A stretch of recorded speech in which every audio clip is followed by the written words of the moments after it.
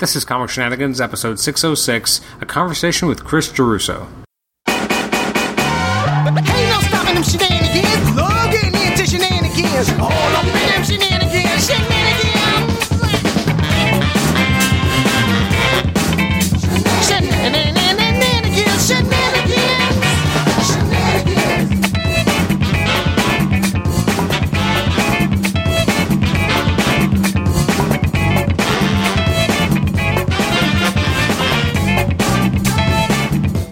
Welcome to the Comic Shenanigans podcast. I'm your host, Adam Chapman. This is episode 606 as I have a conversation with Chris Geruso, who's a fantastic cartoonist and penciler who's done work for...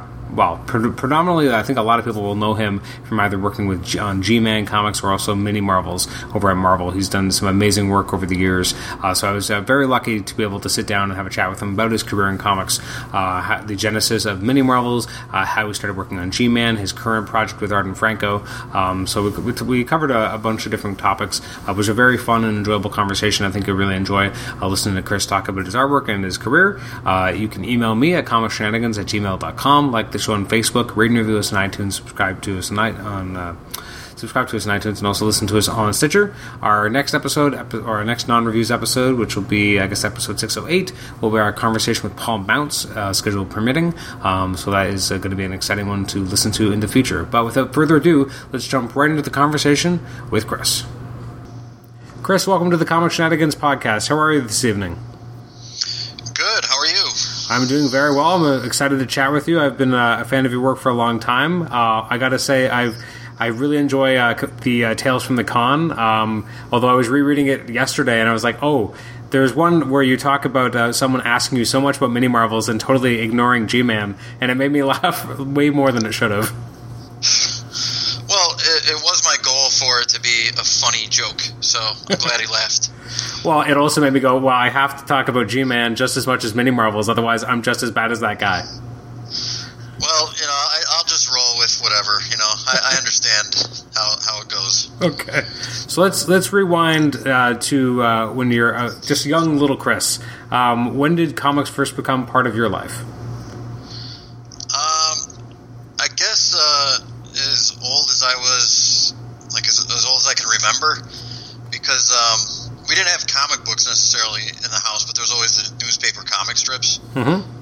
And that was always something that attracted me, and it was also the sort of thing that my brother was into. My older brother was reading the comic strips and trying to draw comic strips, and then I would just copy everything he did. So I soon became a comic strip fan as well, and aped my brother's art style.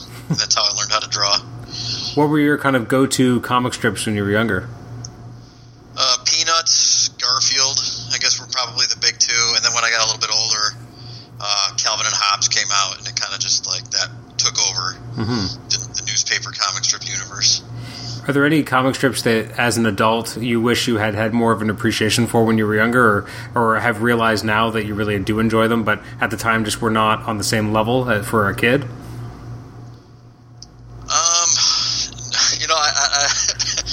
I don't think so. Like, I never really had time to think about anything like that. I mean, I'm sure I guess probably stuff like Pogo, yeah. Because I'd read over and over, like, people saying, like, Pogo was the greatest, and it was, but I'm sure that was, like, way over my head because it was political, and but it was definitely beautiful to look at, and I could probably appreciate it now better than I did then.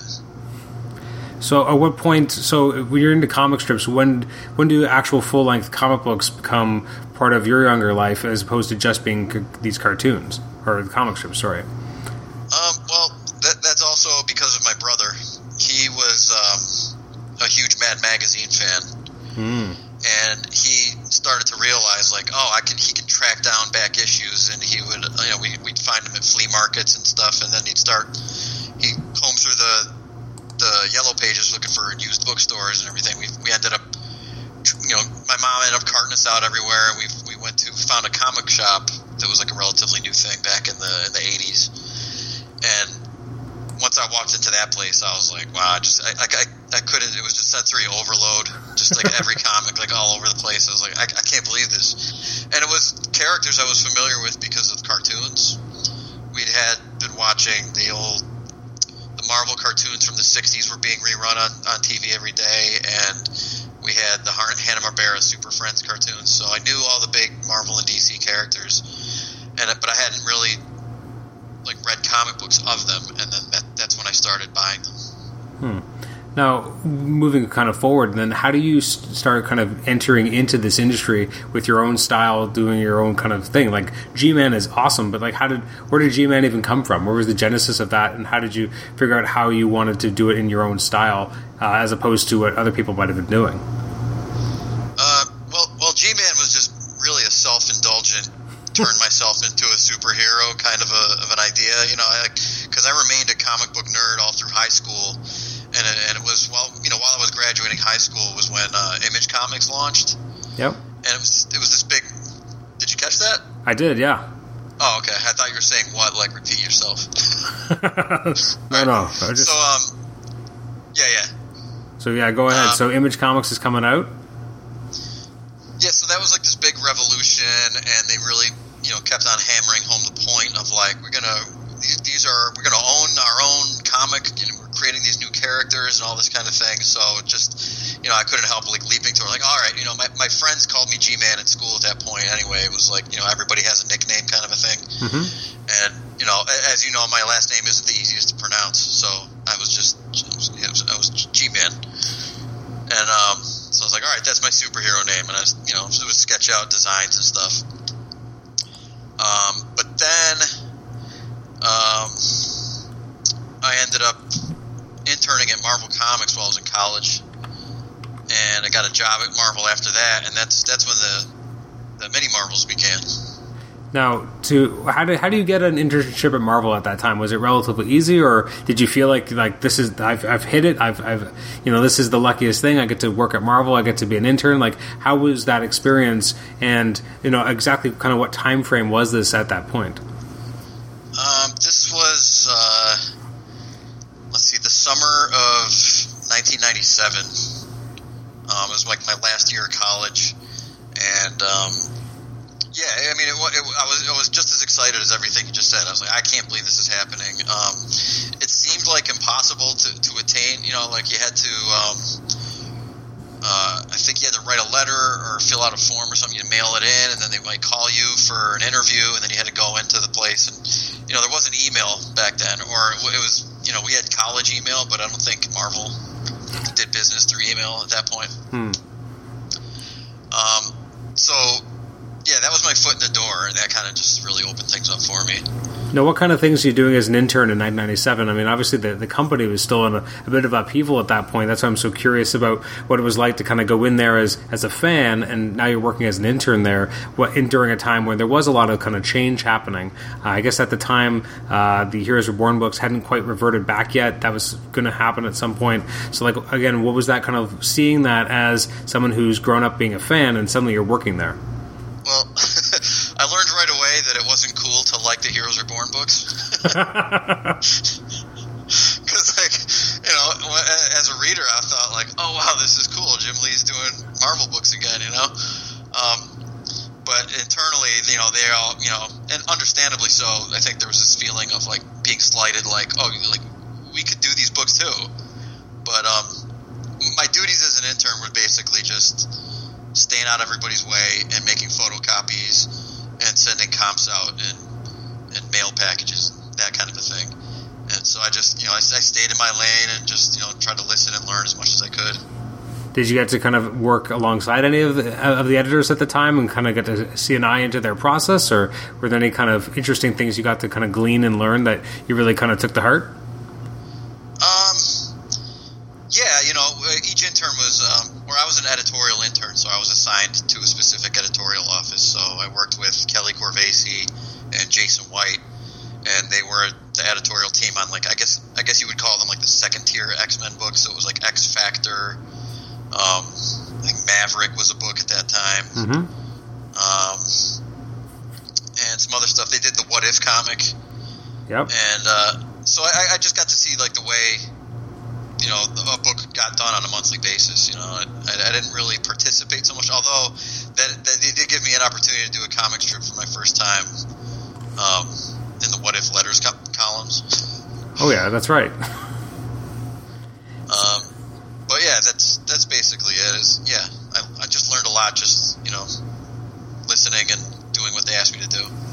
So how did the Mini Marvels come about? Because, I mean, that was my first introduction to you, because I would have been, I'm trying to think the timeline, but in the late 90s, I probably would have been like 14, 15 years old. I'm starting to pick up more and more Marvel Comics, and some of these amazing little strips are showing up, and it was really exciting to see a new one. How did that entire process come about? How did you pitch it, or did they come to you? Like, how did this even happen?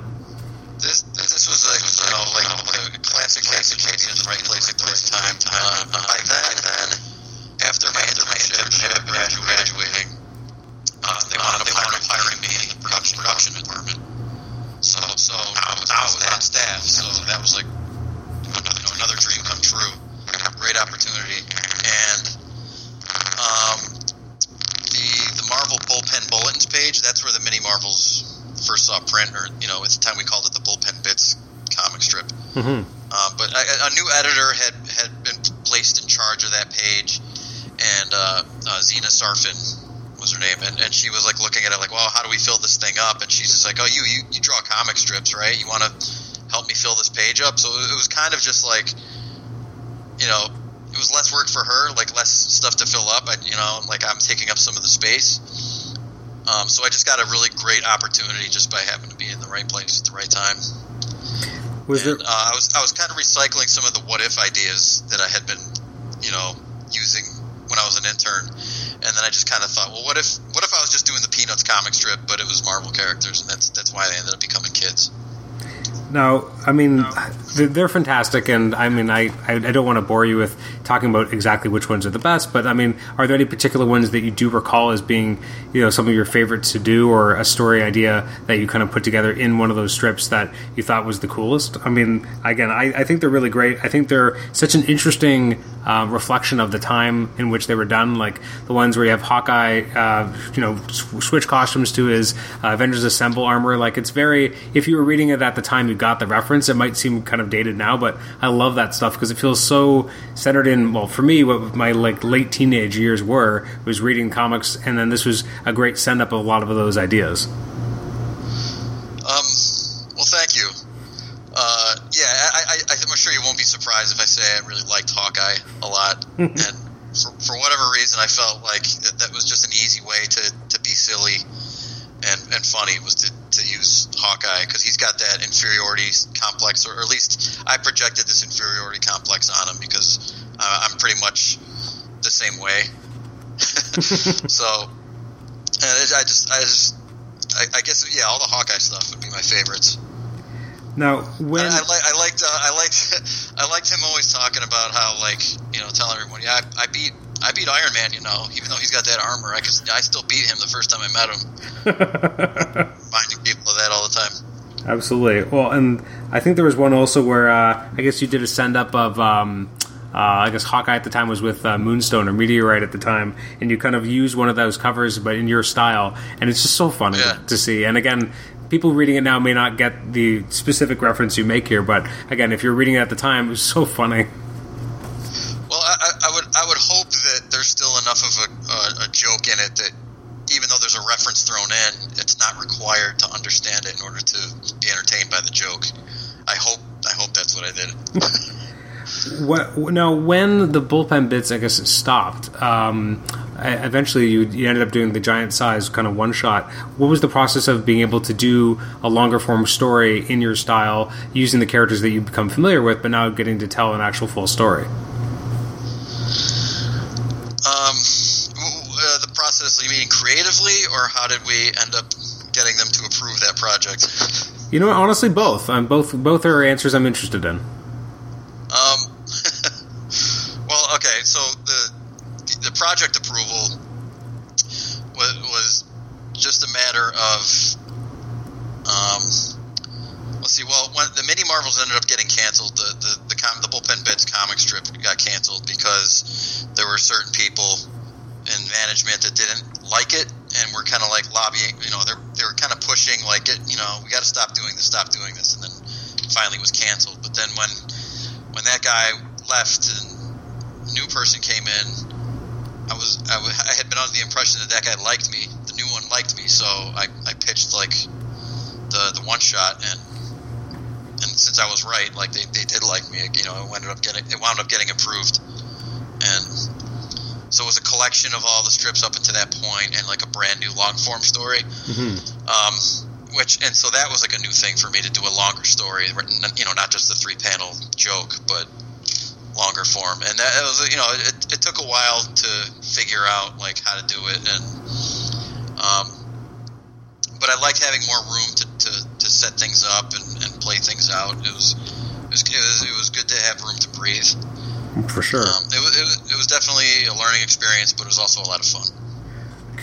Just out of curiosity, when you draw Wolverine, do you prefer him with the mask or without the mask? Because it's very interesting seeing your drawings of both. So I'm just curious which one you prefer drawing. I've always liked both, so I can't say I prefer one over the other, and so that's probably why I do both. You know, I like because he's kind of like, even without the mask, it's still kind of like a costume look, because it's just this really unique like appearance that nobody in real life actually has. It just looks cool. And I've always loved your interpretation of how Venom looked, which was very unique. What kind of inspired you to make him look that way with the teeth? I just thought it would be funny. Like, again, it was just like, well, if we run this through the little kid gimmick, you know, what would it be like? And he always had, you know, all the giant, you know, oversized teeth and all that coming out. And I thought, well, little kid losing his teeth, and it'll just have that one like underbite tooth sticking out.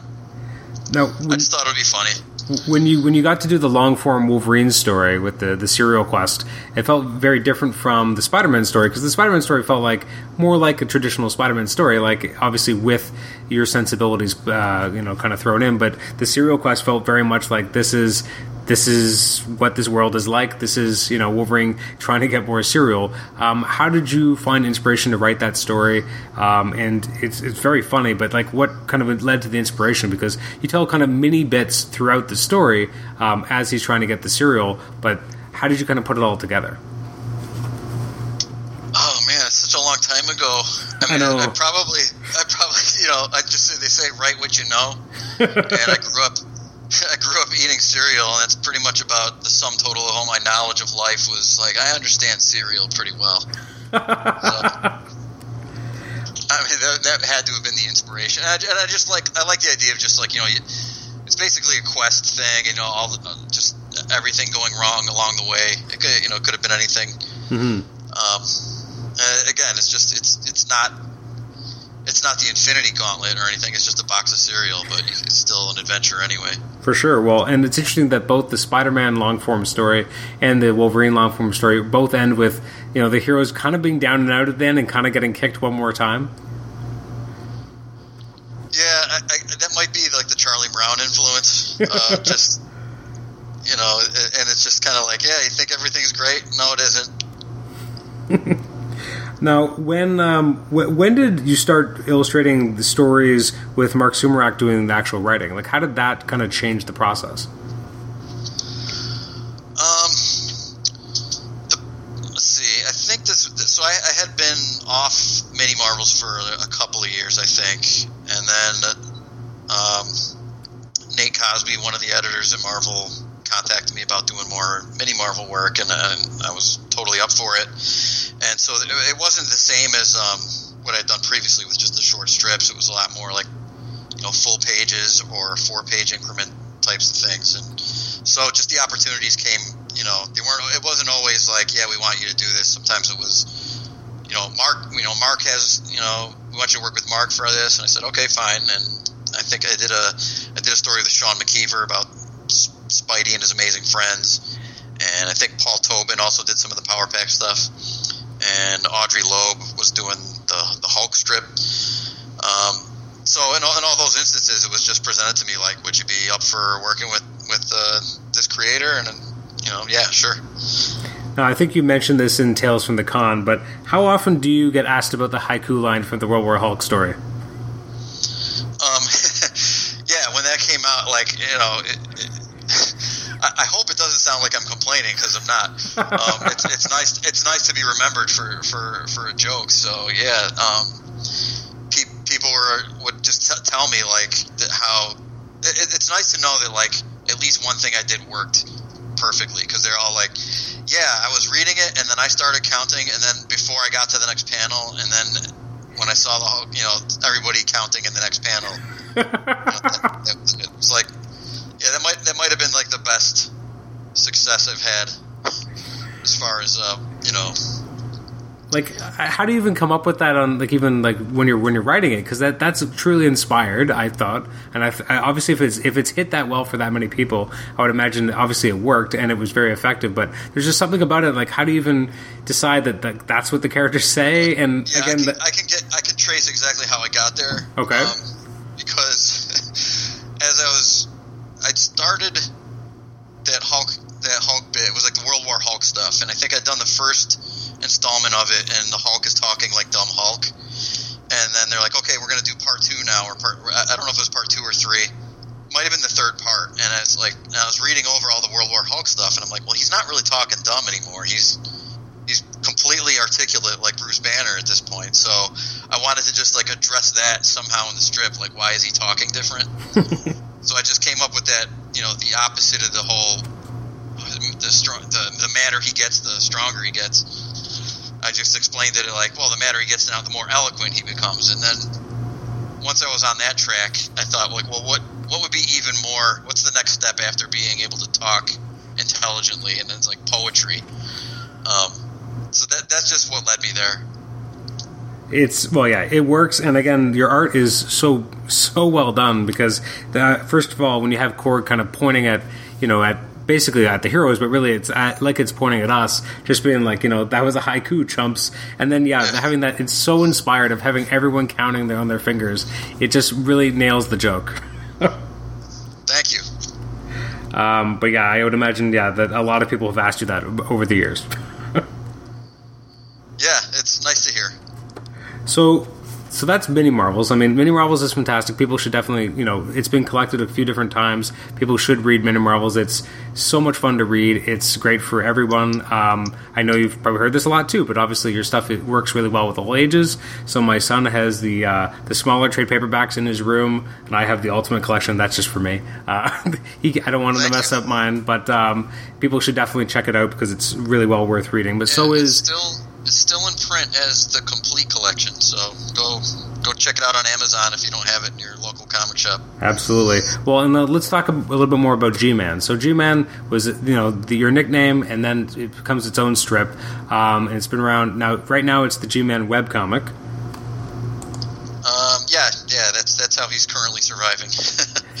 Now, there's a lot of questions I have about G-Man, obviously, because people can pick up the 3 trade paperbacks and the other, hardcover of G-Man stories. And then at what point did you decide that you were going to do webcomics for G-Man in a slightly different format? Well, the last published book I did was the G-Man Super Journal. That's the hardcover. Mm-hmm. And that was approached from the Diary of a Wimpy Kid style format, and so the conceit there is that G-Man is the one that's writing and drawing the stories that you're reading in the G-Man Super Journal.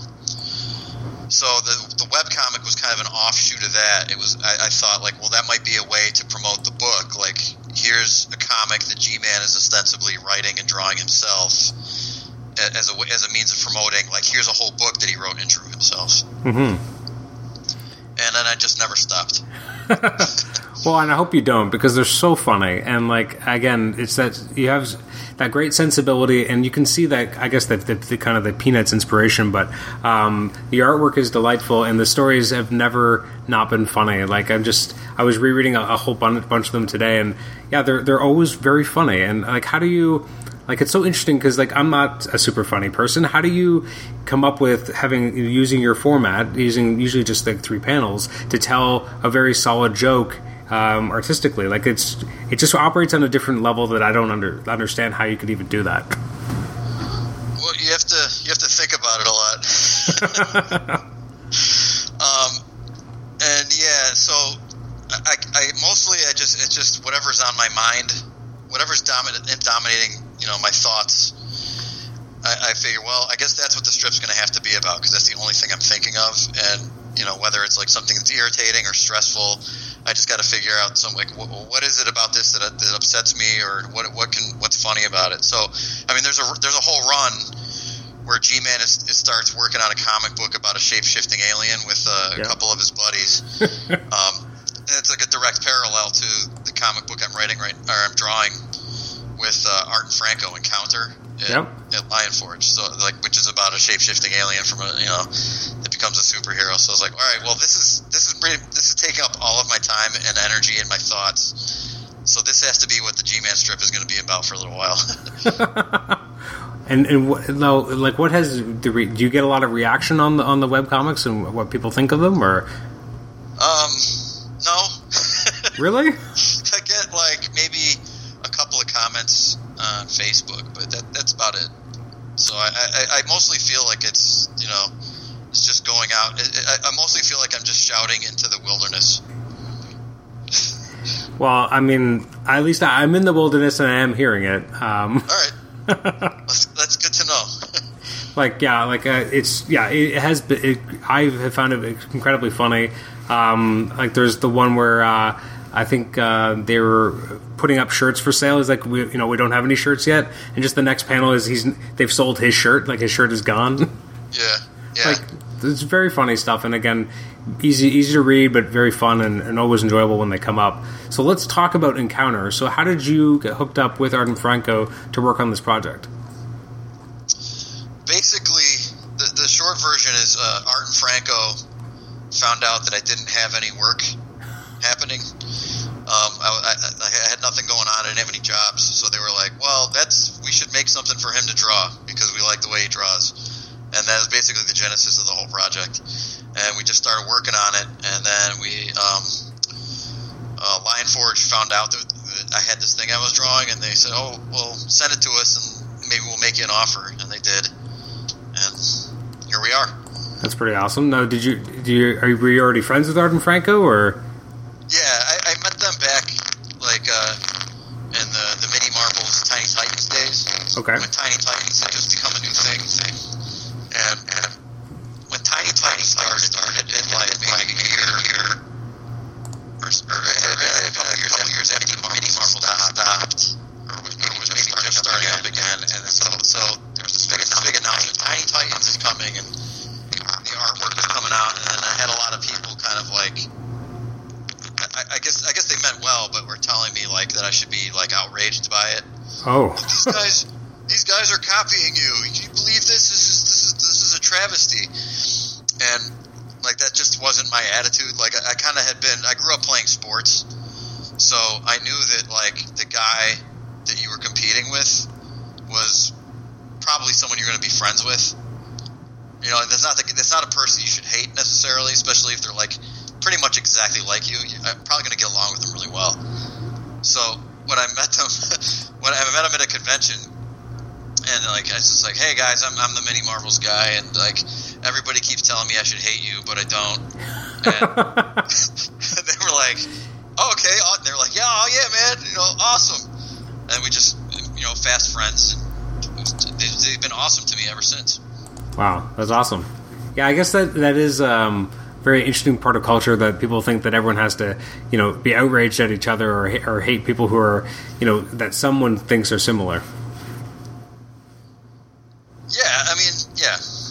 And I'm not the first person to come along and do like a kid version of something, because when I was a kid there was Muppet Babies, and there was everything. There was like Scooby Doo kids and young Flintstones and stuff.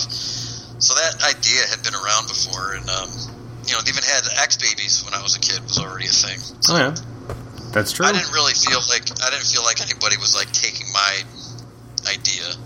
They were taking an idea, and that's another thing. I thought like it would only help me, like, and I was right. Like once DC started doing that, Marvel started giving me more work, so it worked out for the best.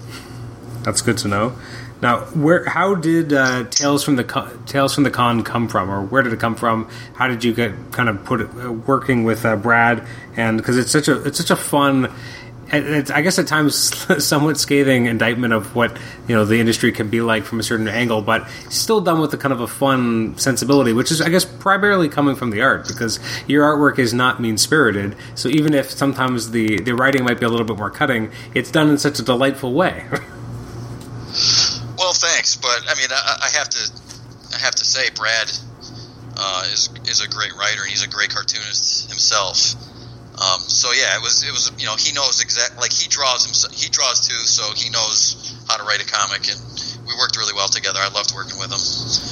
It started with Jim Demonakos, the founder of Emerald City Comic Con. Okay. He just thought it would be a good idea as a means of promoting his convention and their website, if he put up exclusive content on the website on a weekly basis. So he came to both Brad and I and said, "Here's my idea. Are you in?" And we both said yes. And that's how it started. Well, and I mean, just in general, I mean, we've done a lot of your work writing and drawing. So do you find it harder to adapt in someone else's script, or do you find it really easy to kind of take someone else's script and make it work? Or because it is a very different skill when you're coming from totally full cloth from your own brain, as opposed to coming from Arden Franco or from Brad or from anyone else you've worked with. Yeah, it is a little bit different, but it's just it's changing gears, and it's not a huge adjustment to make. It's still like, okay, here's the idea. It wasn't my idea to begin with this time, but it's still, I know how to follow up and finish it. So it's a lot of times it's like, it's great because I'm like, I never would have thought of this idea in a million years. It's really fun to be a part of this, Now, is there any particular, from the Tales from the Con, was there anything that Brad wrote that you, in particular, were like, oh man, I wish I'd come up with this? It's been a while since I've looked at that stuff. Let me flip through here. I got it right here on my shelf, so I'm flipping through.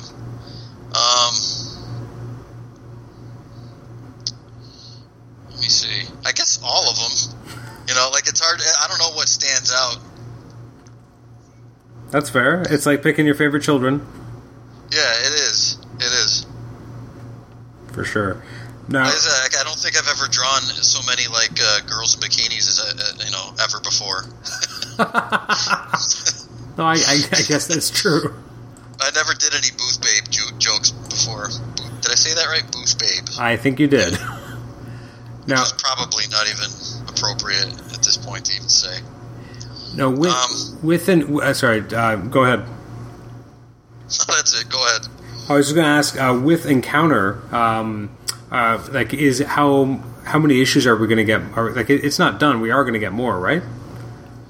Yeah, it's going to be 10 issues and then finished. Okay. At 10, and I think issue 5 is the most recent one in stores right now. Yeah. What? So working on something like this, how far in advance, or were you kind of getting the script from Arden Franco, and as collaborators, did they bring you at all into the kind of the scripting and plotting process, or did they come to you with kind of full script? It's pretty collaborative, and it's also really kind of fast and loose. It's been a learning experience. Like the way those guys work. Basically, Franco gives me a script that's thumbnailed out. It's like a completely thumbnailed, scripted PDF that he sends me. All the pages are there and everything. But it's like I said, it's really loose. And then after I look at it, I'll talk to him about it, and I'll have some questions like what's going on here, or you're saying this, but we kind of if this is happening, how does this relate to this other thing that we did? Or, I have a tendency to overthink things, and I think Franco tends to just barrel ahead at breakneck pace, and he doesn't think twice. So I'll catch a lot of things that to me it's like this doesn't add up, it doesn't work, and then he'll just be like, "Oh, let's go fix it." I was like, "All right, well, can we do this?" He's like, "Yeah, just change whatever you want. Go ahead."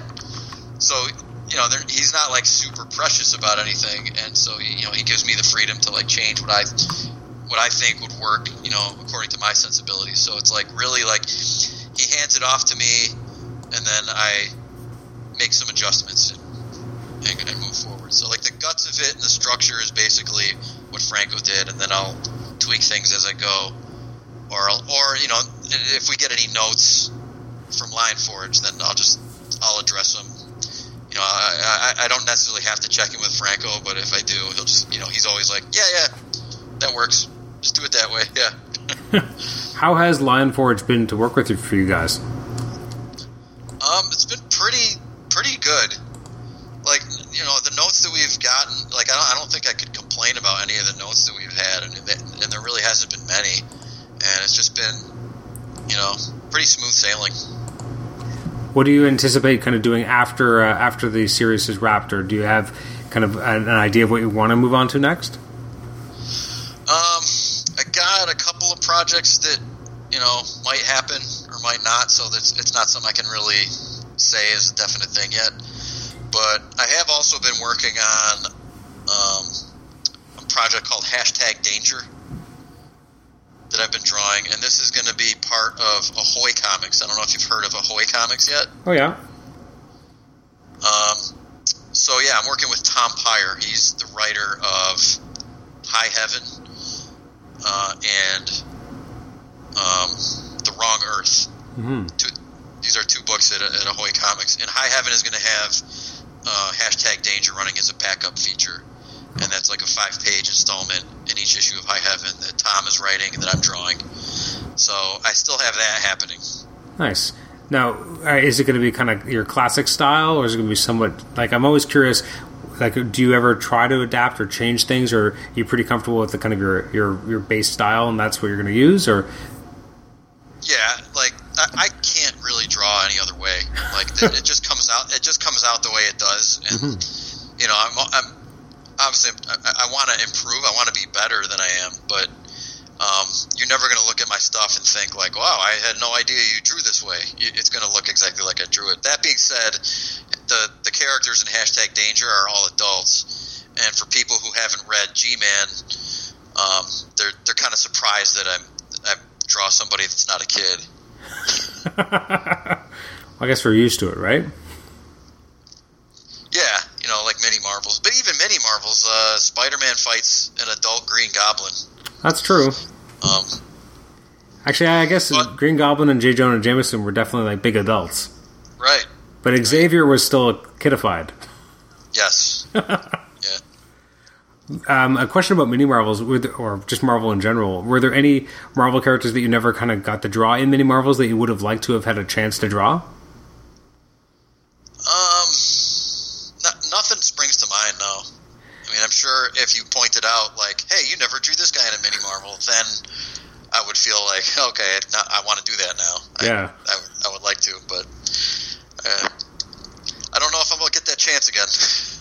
Which Marvel character did you find the most challenging to do as a mini Marvel? I think the first time I tried to draw the Hulk, I hadn't figured out the right way to draw him, and I thought, like, well, if he's a big kid, he'd be taller than all the rest of them. And I drew him. I drew like this, like, really like tall, lanky kid. I was like, that doesn't work at all. But I figured it out. For sure. Well, and actually, you brought up the point as well. When you did do that Spider-Man long-form story, and he goes up against the Green Goblin, why did you decide to make Norman Osborn an actual, like, physical adult compared to the rest? Well, because the Green Goblin legacy already had a father-son component to it. Mm-hmm. So really, I was drawing. I could draw both. I drew Harry as the kid Green Goblin, and it's also, I think, it kind of raises the stakes a little bit when your hero is a kid and he's fighting a full-grown, super strong adult. I think it's a little bit scarier, more intense. Now, this question you don't have to answer, and I apologize in advance, but were we ever kind of given a reason why mini Marvels went away? Why they didn't want to do them anymore? Because, I mean, I would imagine that they were still selling or people still liked them, so I was surprised that we didn't get more. I think they just, they got tired of me. They're, not everybody at Marvel liked my work. And I just kind of basically, I guess the timer ran out on how much they'd be willing to let me do. Mom, as a fan, I'm sorry to hear that, because, I mean, obviously I like your style, I like your work anyway, regardless of it being on Marvel or not, but seeing those Marvel versions of the characters was always a treat whenever we got to see more of them. So I am sorry that we didn't get to see more, but glad that at least they've kept it in print and it's easy for people to find, because, again, they're so charming, so fun, and, really shouldn't be missed. Thank you. Well, thank you so much for joining us today, and I really appreciate it. As I said, as a fan for like almost 20 years, God, I can't have been that long, but it feels like it's coming up on that whenever Mini Marvel started. But thank you so much. It is 20 years. Yeah. My God, does it feel like it's been 20 years since you started doing those? It doesn't, but then it gets it's disappointing to find out like, oh, where did all the time go? Well, again, thank you so much. I really appreciate it. It was a real thrill to be able to chat with you about this, and everyone should definitely check out the current book with Art and Franco, because it's a lot of fun as well. It's called Encounter, and I guess the first digital collection is out on October the 2nd. So people should check that out. All right, and also check out G-Man, please. Absolutely. If you liked Mini Marvels, you ought to like G-Man also. Yeah, it's so much fun. It's great. People should definitely pick it up. If Mini Marvels, kind of floated their boat, then they're missing out by not checking out G-Man. Thank you. And check out comicsahoy.com. Absolutely. And I guess also your website? ChrisDerusso.com. Absolutely. Excellent. Well, thank you again so much, and everyone should check out your work, because they will not be disappointed. It's fantastic.